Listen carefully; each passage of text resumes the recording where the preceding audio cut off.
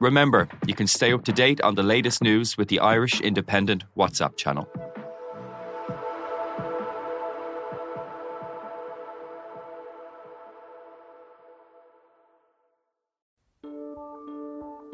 Seachtain, an Indo as Gaeilge.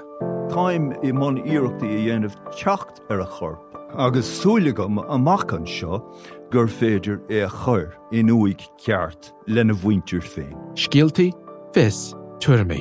Tá sé dochreite nach bhéadach ara I gcóir na meáin an cheist sin a eáil. Bhí an tálam a gnám go raibh áthacáir na reachtam. Iadach sé táirn gribhann áthacáir san I lis dúthal agus go minic freacht gár a cligsar ducha sin éachair. Now ní bhín ann dardarach sé sin. Bhín marabh. Seachtain. Find us on all the usual podcast platforms.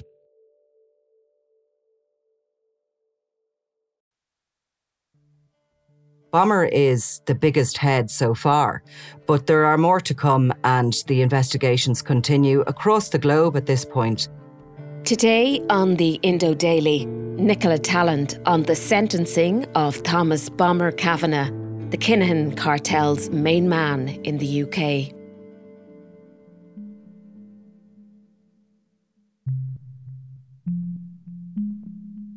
This week, mob boss Thomas Bomber Kavanagh was given 21 years in prison for conspiracy to import Class A and B drugs and money laundering. 54-year-old Thomas Kavanagh, who's originally from Dublin but lives in Tamworth in the UK, was sentenced today, along with 2 other Kinahan gang members, for drug trafficking and money laundering. He'll serve half of that in prison and half on licence, which means he can't put a foot wrong when he's out. You know, if he's caught even on a driving offence, he'd go straight back in. As leader of a €36 million drug trafficking network, Kavanagh has been at the forefront of organised crime for 3 decades and was one of CAB's first targets in the 1990s. Bomber was always the one that, whenever you spoke to anybody within sort of the gangs or anything, he was nearly more feared than Daniel Kinahan. But who is he, and what does his conviction mean for organised crime in Ireland? I'm Siobhan Maguire, and today I'm joined by Nicola Tallant, investigations editor of the Sunday World. Nicola, you were at Ipswich Crown Court for the hearing and sentencing. Can you talk me through exactly what you saw there? So, Ipswich Crown Court, which is in a kind of a sleepy part outside London, not a place you'd expect really to see a mafia boss of the ilk of Bomber Kavanagh, but sure enough he found himself in the dock there after a very long investigation sparked initially by Dublin Gardaí, who raided a premises in Rathcoole in 2017 and found his gun store, basically. And in there, they also found a document which led them back to the UK to a shadow company of a legitimate freight firm. And that's where the NCA, the National Crime Agency in the UK, took over. And Bomber and his 2 cohorts, Gary Vickery and Daniel Canning, found themselves sitting in the dock there in Ipswich on Friday, ready for sentencing, in relation to massive drug importation and money laundering charges. And when you see him, this mob boss sitting in the court, what goes through your mind, Nicola? Did you ever envisage that he would be caught? Well, about maybe 7 years ago or thereabouts, myself and a team from the Sunday World went over to Birmingham, where Bomber Kavanagh was based at the time. For years, we had known him as the biggest player on the Irish scene. To put it into perspective for you, Bomber Kavanagh was running essentially the UK-Ireland arm of the Kinahan Mafia. He was the most significant player. He is the most significant player to be brought down so far in this takedown of that mafia. And we went there, and he left Ireland. To give you a bit of background on him, he left Ireland in the 1990s after the setup of the Criminal Assets Bureau. He was actually the first person to be targeted after the Bureau was set up in 96. And his home in Drimna at that point was taken from him. And he left, I suppose, you're to believe, penniless for a new life in England, after being hit by the full force of the law here in Ireland. But he had very quickly set himself up again, had bought a very nice house in the Birmingham area and set up a car dealing company. He was selling second-hand cars. So by the time we rattled up there in about 2015, he was living in this vast property in its own grounds in Tamworth, which is an area of Birmingham that is frequented by footballers and very rich business people. The house was spectacular in its own grounds, surrounded by security and gates, probably 5-6 bed house. 2 very flash Range Rovers, his and hers, sitting in the driveway, and a lot of activity was going on as regards cars being delivered and taken from the house. So that was as kind of close as we got to him, and he was very much the most significant player at the time on the Irish drug scene. Very, very violent, dangerous character, feared by everybody outside his mob and within his mob, known to use violence a lot to control people working for him. And he's a kind of a big brute of a guy, to be honest with you, big square-jawed, very tall, 6 foot plus, powerful looking man. So fast forward to last Friday, to see him in the dock in Ipswich Court was somewhere that just shows really how far Ireland, the Gardaí and their counterparts in the NCA have come in this fight against organised crime. Bomber was never somebody that appeared to be, he was clearly one of these untouchables. You never thought he was going to be taken down. He'd been operating for 3 decades. He obviously knew exactly how to operate under the radar, even though he was displaying a lot of wealth. He was hiding that through his second-hand car businesses, etc., etc. So very, very significant. And clearly the sentencing was enormous. It certainly was. I mean, they definitely don't mess around on sentencing in the UK, do they? They operate slightly differently than we do here. I was interested in on Monday in the courtroom when the sentences were delivered. They got the time. He got 21 years. He'll serve half of that in prison and half on licence, which means he can't put a foot wrong when he's out. You know, if he's caught even on a driving offence, he'd go straight back in. And there is a possibility, obviously, there'll be more criminal charges coming for Bomber. We don't know that yet, but it is very, very possible. But 21 years, and then immediately after that sentencing, the judge ordered him, Gary Vickery and Daniel Canning, to furnish the court with a full list of their proceeds, their global proceeds, you know, their assets. They have to give a list of everything they own, and that proceeds of crime case will kick off immediately. I think it's listed for May of 2023. Nicola, can we rewind a wee bit and look back on his criminal career? When did it all start? We know that he was known to the Gardaí by the time he turned 18, right?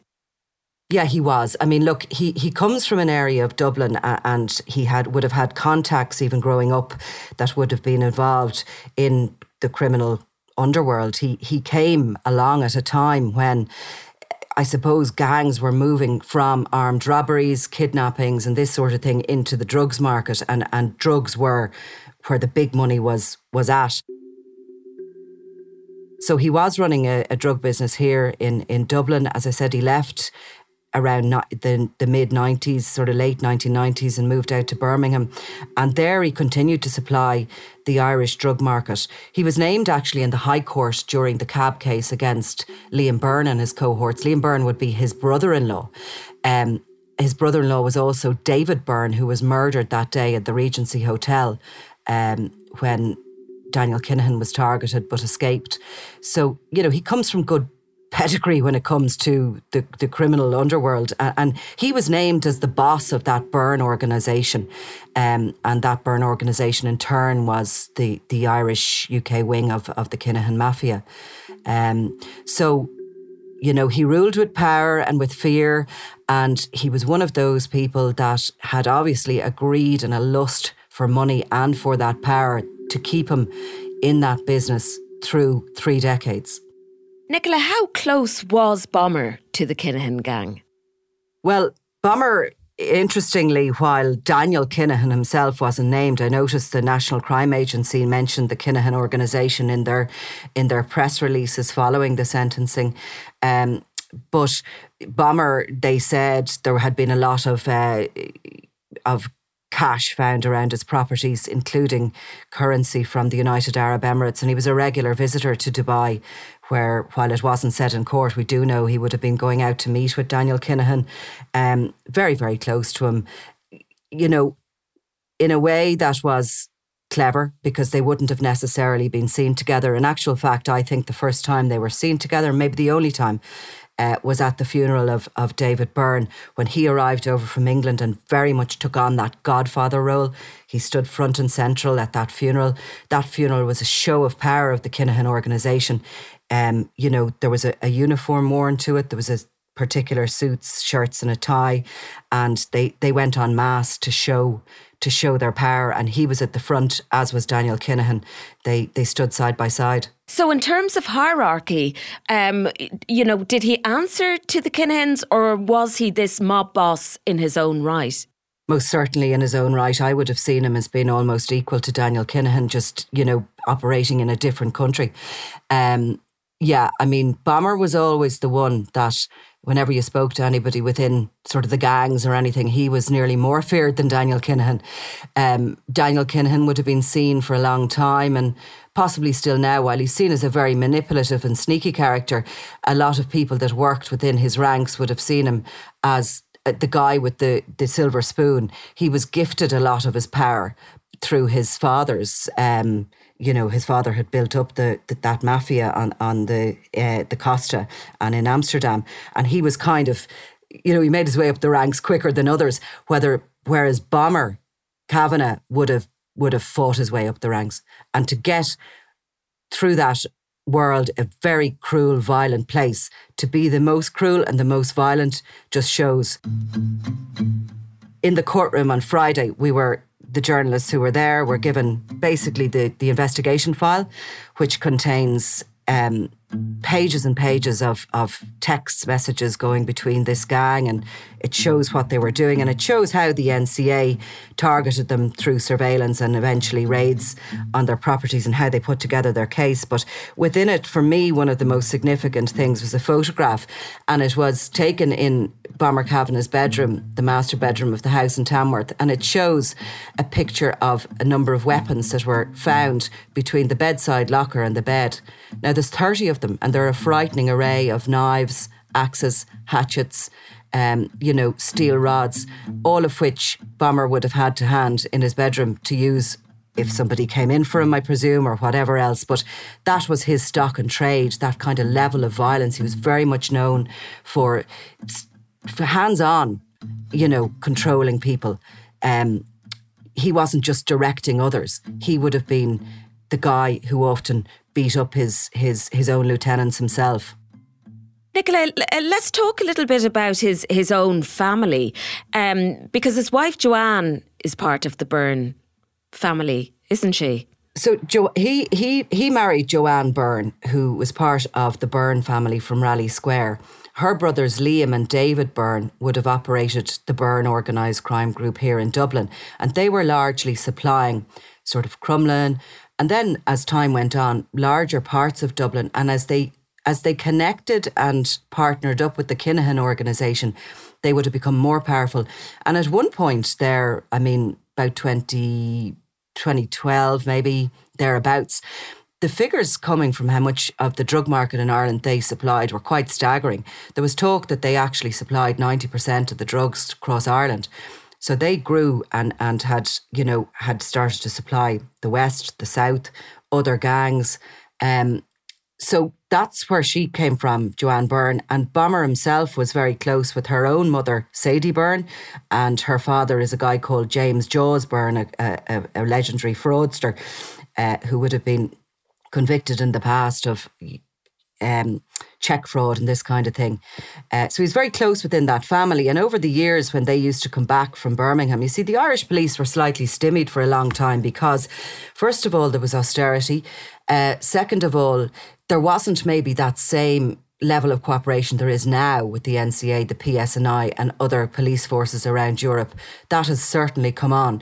But they would have had to sort of watch Bomber arrive in, him and Joanne, and they'd be in bigger and better cars each time. They were coming laden down with gifts. Their spend was phenomenal.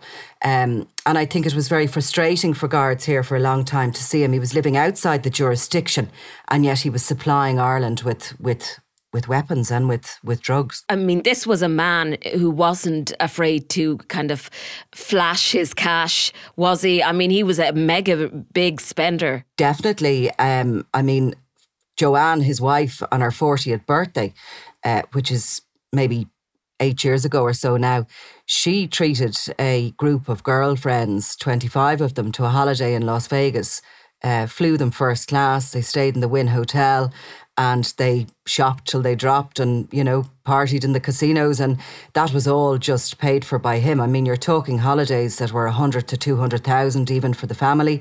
He holidayed in Mexico a lot, in Dubai. The family he had certainly, there's been properties identified in the Balearics belonging to him, and they holidayed there throughout the month of August. Yeah, he was a big spender. He liked to show his cash, and that is really part of that power play within organised crime. That show of wealth, is part of the show of strength and where you sit within that world. But does it sit well with peers, say, within a gang, Nicola? I mean, to be really putting this lavish lifestyle on show for everyone, including the authorities, to see. It's almost, Siobhan, nearly part of the culture now. It has seeped in such an extent into drug gangs that, look, there's plenty of guys out there who are operating under the radar, driving a Nissan Micra that I don't know who they are, and they're making a fortune in it as well. But there are gangs like his and others that do flash their wealth, and it's almost a subculture there, and it's come in, and you can see the younger people, the younger members of the groupings, and they're doing it on social media. They're not just, living in the fancy house and driving the fancy car. If you get to see them, these guys are actually putting it out for all to see. And they've followers. Some of them have, 20, 30,000 followers on their Instagram sites, and, they're changing cars every couple of days and showing off the new runners and the new Rolex watches and all of that. And it has very much seeped into the culture of drug gangs. Right, I'm arresting you on suspicion between November 2016 and October 2017 conspiring to import and supply Class A and B. Now, he was arrested at Birmingham Airport on January 12th, 2019, while returning from what I'm sure was a very lovely family holiday in Mexico, Nicola. But let's talk a little bit about the downfall. I mean, how did the NCA eventually crack the code that brought down Bomber Kavanagh? Yeah, that's really interesting part of the story for me, I have to say. I mean, he was arrested in January 2019, but the beginning of the end came for Bomber in January 2017 when the Irish Gardaí raided a premises in Rathcoole in County Dublin, and they discovered his weapons stash. There was I don't have it to hand exactly, but certainly there was at least 9 revolvers found. There was an Uzi submachine gun. There was a Kalashnikov. This was where the weapons for war on the streets in Dublin were being stored, because those weapons were primed and ready for use, and it was the Garda's belief at the time that they were to be used as part of the Kinahan-Hutch feud. So that raid on that premises, which was being run by a guy you may have heard of, we call him Mr. Nobody, Declan Brady, and he was Bomber's main man here in Ireland. So that raid was so significant, and within that raid, apart from all those guns and all the other exciting stuff that was found, there was documents found, and one of them led back to a freight company in the UK. And when the Irish Gardaí checked with the freight company, were they dealing with this guy, Thomas Kavanagh? They never heard of him. They had never delivered anything for him, and certainly, he wasn't one of their customers. So what they then discovered with the help of their NCA colleagues was that he'd actually sort of ghosted that company, and he had then rented premises where he was bringing in machinery which were actually stuffed with drugs, and they were machinery that were specially modified so as the drugs couldn't be seen on x-ray machines. The drugs were coming in that machinery, and there was a kind of carousel operation going on that the money was going back out within the machinery. So it was a really clever way of hiding what they were doing. Now, when they raided and seized some of those drugs in those machines in Dover in 2017, they then discovered that there was at least 22 of these shipments that had come in, And that really caused a problem for Bomber and his cohorts in the witness in the dock in Ipswich, because that raised the bar. This wasn't just a one-off drug shipment. And Justice Martin Levitt pointed to that. I mean, some of the aggregating factors that he listed as part of the sentencing was that businesses were used as a cover for this drug operation, that the cash seized that was seized around their properties represented the proceeds of crime. This wasn't just a few quid stuffed in a drawer. This was hundreds of thousands that were seized amongst the properties. And that led to the fact that there was very substantial gain for all those involved, because it was an ongoing business and it was only stopped by that one interception. Successful trips had been made before and would have continued, the judge believed, had the NCA not moved in. He also stated that there was a significant effort to avoid detection, and that included the setup of these shadow companies, etc., and the modification of the machinery. The purity of the cocaine seized was 75%, which was very high, and searches of some follow-up searches of Gary Vickery's property in particular found this acid, which would be used in bulking up cocaine, using it as a filling agent. So all of that went into, aggravating the sentence that they got. Nicola, what happens now? I mean, this 2-decade-long sentencing sends out a message that these guys aren't as untouchable as they might think they actually are, doesn't it? It certainly does. And I mean, this is only part of the massive takedown of the Kinahan mafia, which is ongoing with international partners. This is one of the most fascinating periods of organised crime. It will remain so in the history of Ireland. There was a perfect storm with these guys. Europe has a love affair with cocaine, as does Ireland. It is a product that still hasn't reached its saturation point as regards supply in Europe. The market is constantly growing. The money for it is enormous. Bomber and others were working with these encrypted phones, which have only recently been sort of broken into by authorities, but for a long period of time, which I would nearly call the gold rush in cocaine dealing, they were able to do their business untouchable, because they were in these bulletproof communication networks that the police couldn't listen into. The messages disappeared. The phones often just went blank if they were seized, and they could be deleted remotely. So all of that went to help and really to cause, huge social issues for communities around Ireland and other countries around Europe, because these guys got very, very rich. These were street dealers who became billionaires in a very short period of time. And with that money came a power that made them believe they were untouchable and that they could literally challenge the very foundations of the state. And my thanks to Nicola Tallant, investigations editor of the Sunday World. And you can listen to Nicola's own podcast, Crime World, wherever you get your podcasts. I'm Siobhan Maguire, and today's episode of the Indo Daily was presented and produced by myself, with research by Tabitha Monaghan, recorded by Gavin Hennessy, and sound design by John Smith. Archive clips from independent.ie and the 1 o'clock news on RTE. If you like the Indo Daily, don't forget to like, follow and leave a review.